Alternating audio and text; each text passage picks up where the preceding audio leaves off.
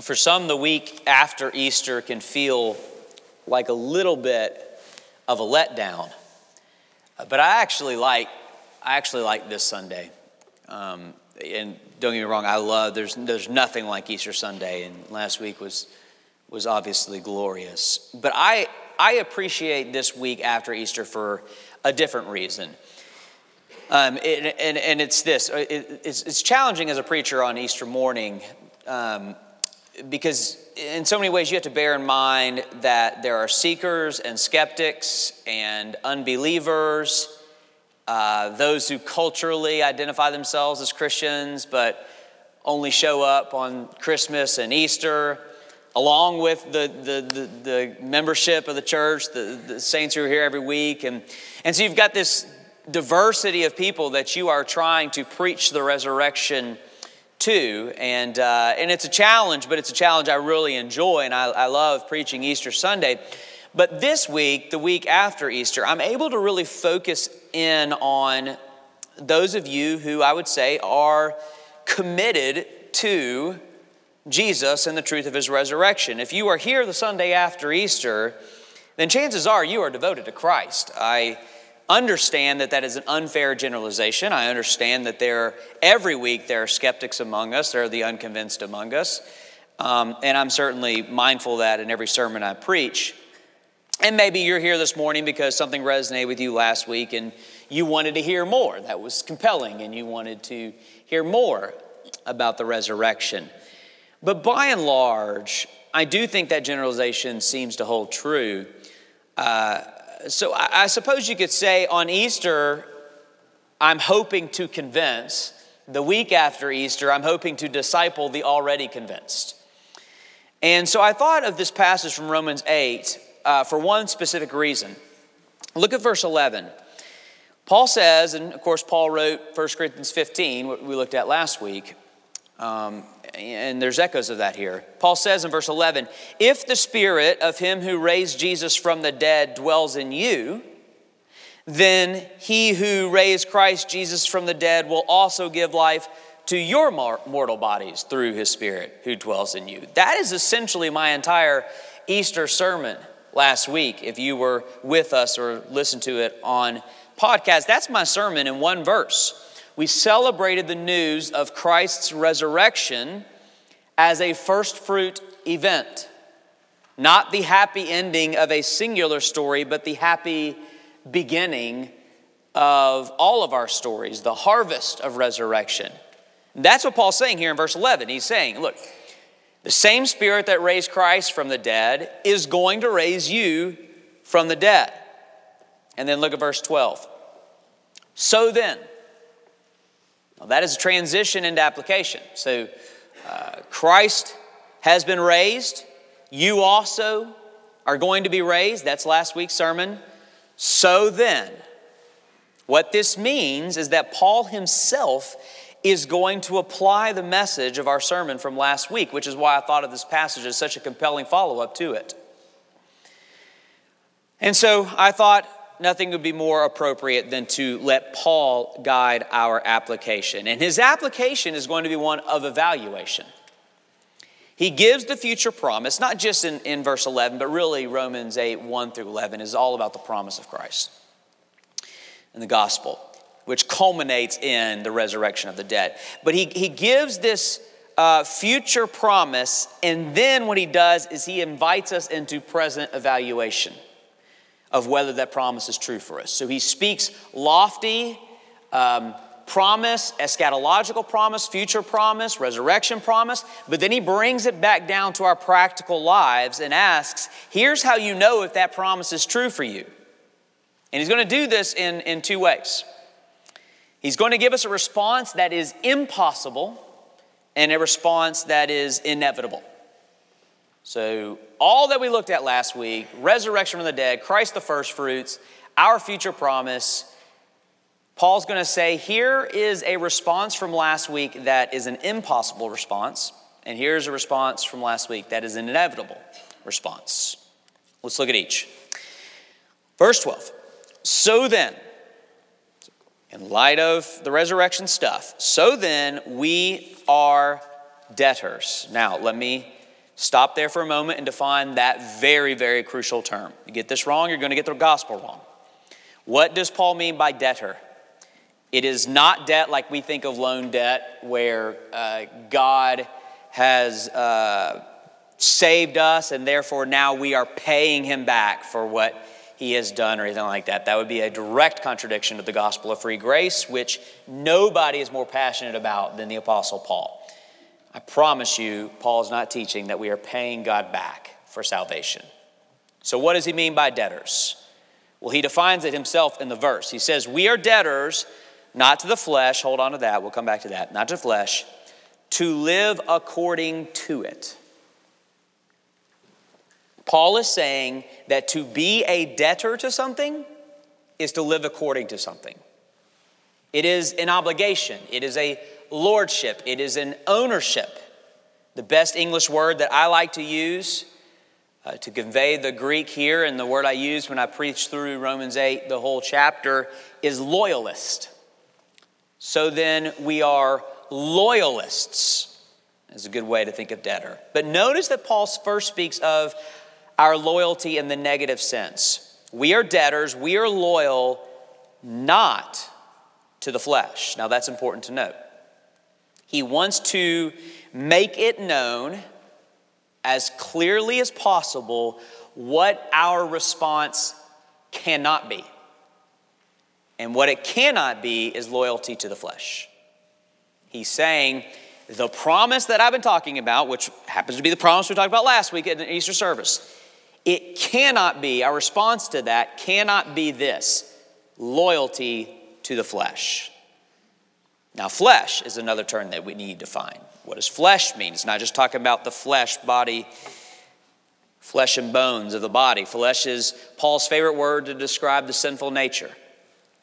The nature to rebel is so inherent in us that it becomes synonymous with our very flesh. If you're unfamiliar with the Christian understanding of sin and our fallenness, we believe that this is something that is so innate in us that our very nature is to rebel. So to be in the flesh, to be living, is to be sinning, in other words.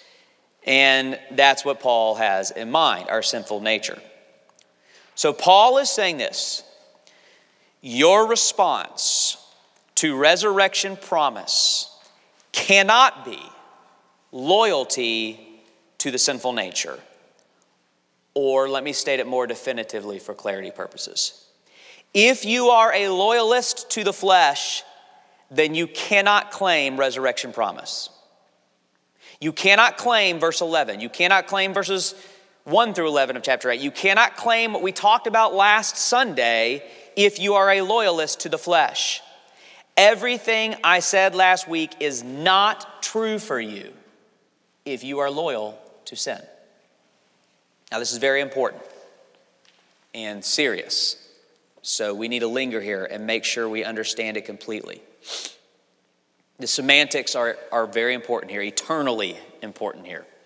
It does not say you cannot struggle with the flesh. It does not say that you cannot give in to the flesh. It does not say that you cannot significantly give in to the flesh in big, life-changing, destructive ways. It cannot say that you can't have a season of giving in to the flesh. It does say you cannot live according to the flesh. You cannot be a loyalist to the flesh. He is speaking of what holds ultimate sway over your life. Your Lord, your Master, that which defines you, that which controls you, that which is so significant in your life that you live your life in accordance to its demands. The biblical claim is that to live according to the flesh, according to sinful nature, while at the same time claiming the promises of God, is an impossibility. So let me just cut through all of the qualifications and speak very candidly here. And may God give us ears to hear the warning of His holy word this morning. I'll say it as bold and yet as tenderly as I can. If you are living according to the flesh, everything I said last week is not true for you. Everything.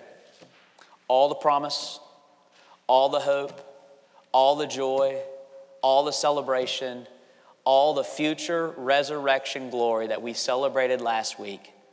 If you are a loyalist to sin, it's not true for you. By the way, that warning was in the passage I preached last week. This is what Paul says in 1 Corinthians 15. I preached on it. He's talking about Christ and the first fruits. He says, but each in his own order. Christ the first fruits, then at his coming, those who belong to Christ. Those who are loyalists to Christ. So Christ is raised the first fruit, and then those who belong to Christ will be raised. That's not everyone. That's those who belong to Christ. Or negatively speaking, that's not those who belong to the flesh, who are loyalists to the flesh. Friends, do not presume upon the promises of God. There is preaching out there, and there are preachers, particularly in conservative evangelicalism in our tradition, who essentially use every sermon to place your salvation under a microscope and to determine whether it's real or not.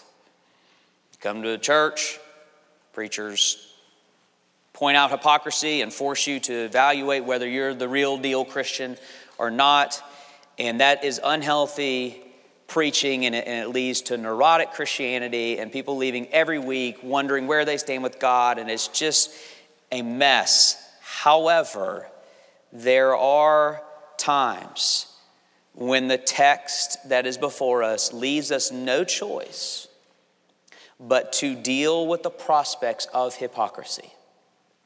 And this is one of those times. If you are living according to the flesh, last week is not true for you. In fact, the opposite is true for you.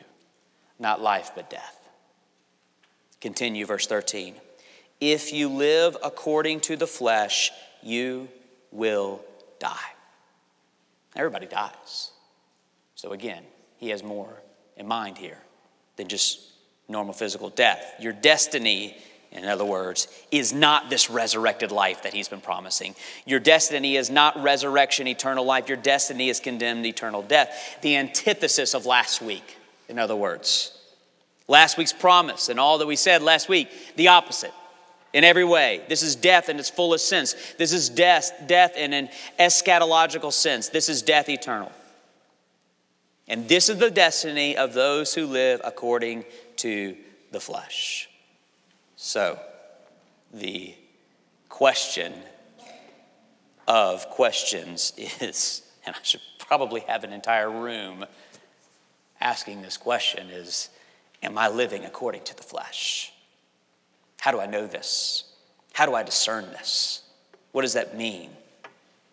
Well, the easiest way to discern that question is by looking at what it means to not live according to the flesh, to eliminate what it looks like to live according to the flesh by talking about what it looks not to live according to the flesh. Let's go there. We've seen a response that is impossible. It is impossible to respond to God's promises with a life according to the flesh. Let's look at the response that is inevitable. This happens every time. Continue verse 13. If you live according to the flesh, you will die. Period. But, here's his contrast.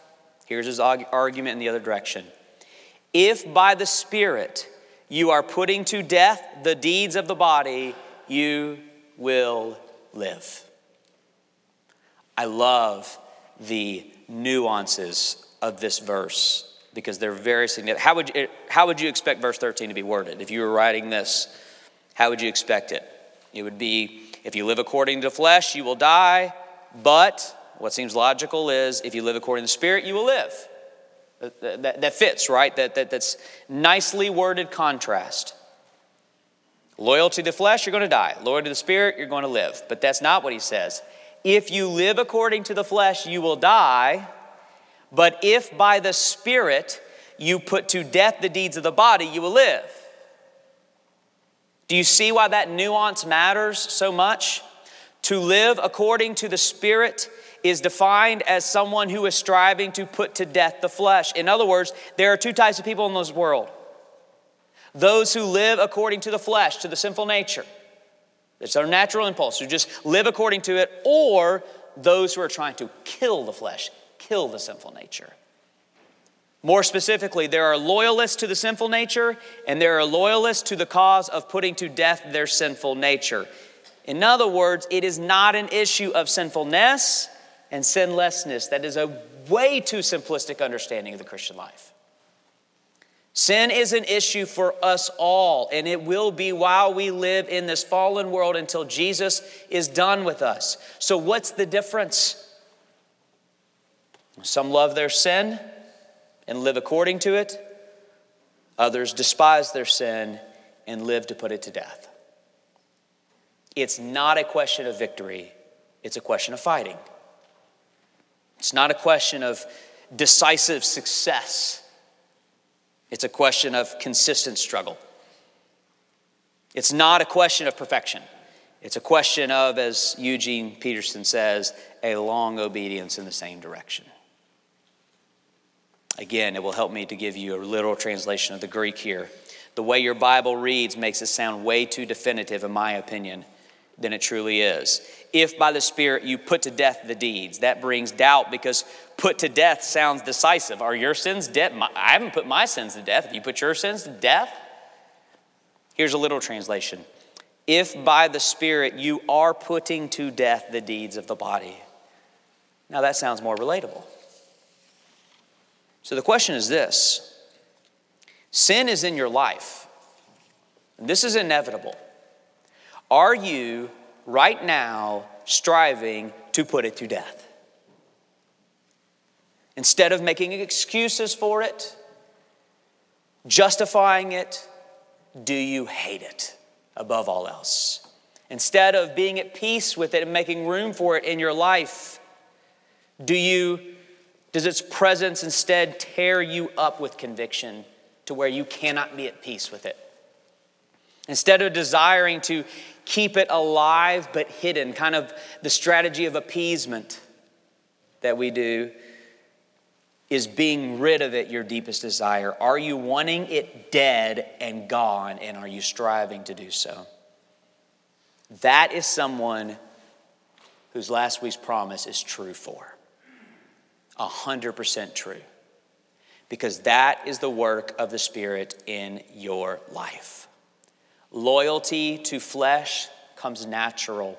Putting to death the flesh is incredibly unnatural and must come from the Spirit at work in you. Which is why the verse reads the way it does. The verse does not read, if you put to death the misdeeds of the body, you will live. The verse reads, if by the Spirit you put to death the misdeeds of the body. It's our response. But our response is His work. And the greater point that Paul is making is if the Spirit is at work in you now, then the Spirit will do His final work in the future. It says the same Spirit that raised Christ Jesus from the dead is going to raise you from the dead because the same Spirit dwells in you, if in fact the Spirit dwells in you. And the way we know the Spirit dwells in you is if you're putting to death the flesh. So summing it all up, and then we'll talk application. Very simple. Paul says in verse 11 what we said last week, that if the Spirit that raised Christ from the dead dwells in you, then the Spirit will also raise you from the dead. And I hold to that what we said last week is true. So then how do I know if the Spirit dwells in me? Wherever the Spirit dwells, the flesh is being put to death. Therefore, if sin is being put to death, the Spirit is in you, and therefore the Spirit will raise you. So this all leads for us this morning to both a somber warning and promise. The warning of death and the promise of life. Notice how definitive Paul is with both of those. If you live according to the flesh, you will die. But if by the Spirit you put to death the deeds of the body, you will live. No qualification, either direction. No hesitation, either direction. You will die, you will live. So here's the warning. Again, out of love and respect for you, because I firmly believe love demands honesty, I will be as blunt as possible. If you are living according to the flesh, you will die. If you are living according to the flesh, not one word of the promise I preached last week is true for you. You will not be resurrected to receive the reward of eternal life.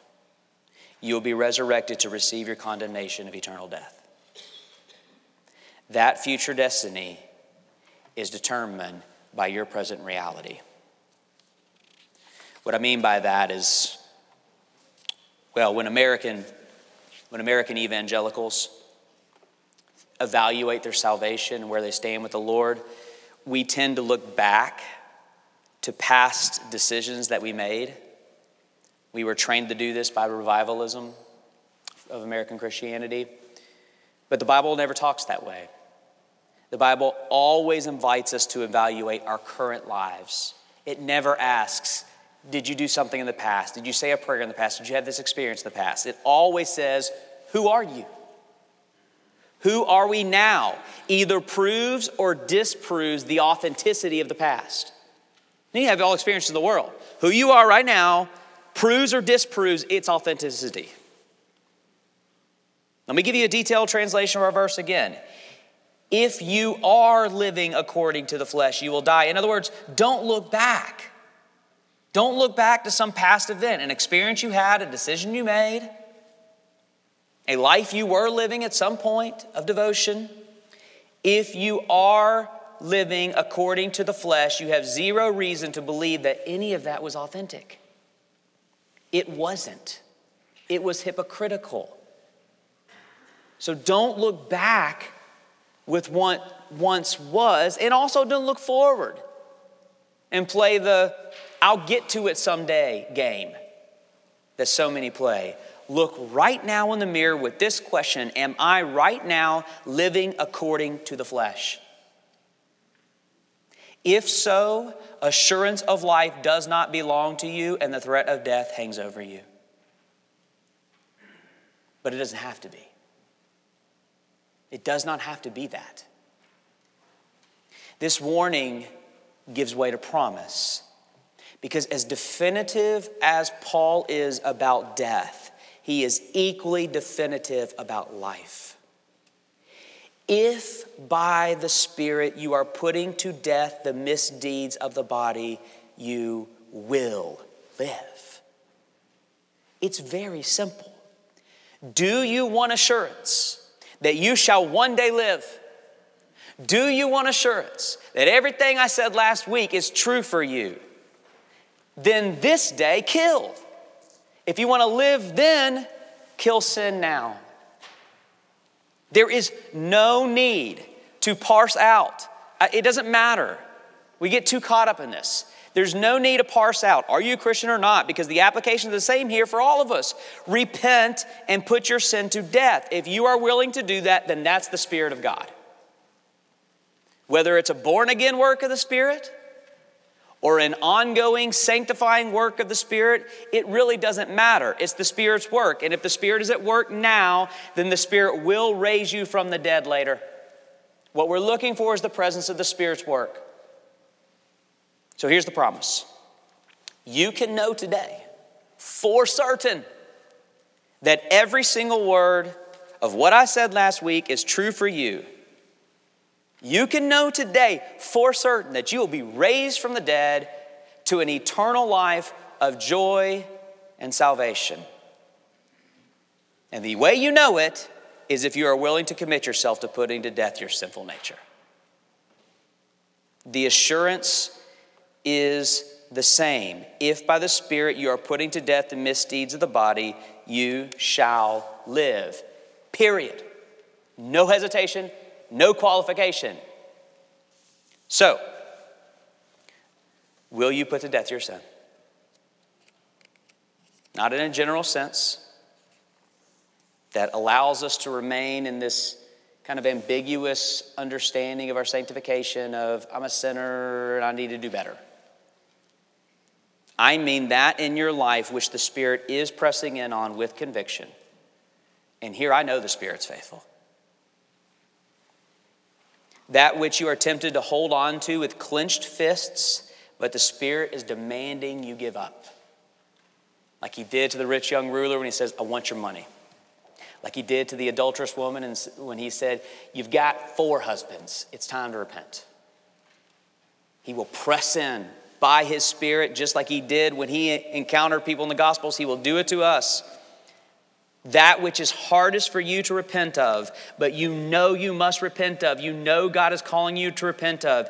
If you are unrelenting, if you are unrepenting, if you are a loyalist to sin, then I have no promise for you this morning. And I'm sorry. All I have is a warning. You shall die.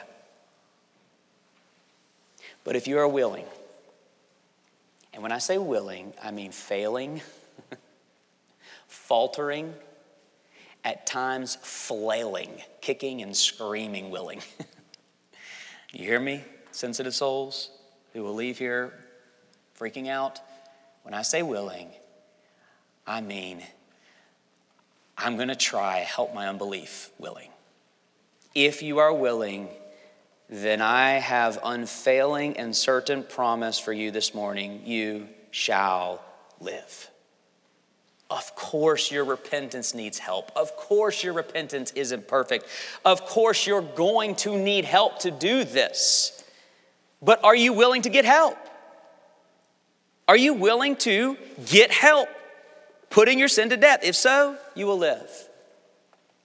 By the way, the most practical help I have to offer you on this is when I preach through Romans 8, the whole series. And I preached one verse, Romans 8:13, which was the one verse that John Owen did his treatise on, mortification of sin. And I preached the most practical self-help sermon I can do. They kill me, and I did it. It's like 7 strategies to kill your sin or something like that. Go back and listen. That's the most practical, helpful thing I can do. And then community helps, and we're here to help, and the church is here to help. We can help with repentance, but will you repent? If so, you shall live. So, it really is that simple. Are you willing to put your death to your sin? If not, he's saying you shall die. If so, he's saying you shall live. And I know I sound like a Arminian revivalist, and I don't care. Because it's true here. This is what the text is saying. And it's good for us to do this. And don't leave here nuancing out and picking apart theology instead of dealing with the question of repentance. Will you today repent? Will you put to death your sins?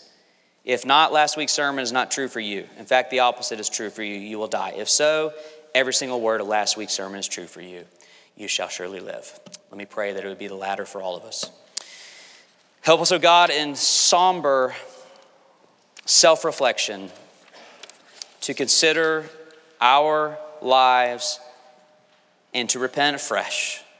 Again, whether that's a born-again repentance or a sanctifying repentance, wherever we are in that journey is not the issue. It's today, will we pick up the fight against our sin? If so, Lord, assure our hearts of your promise and salvation.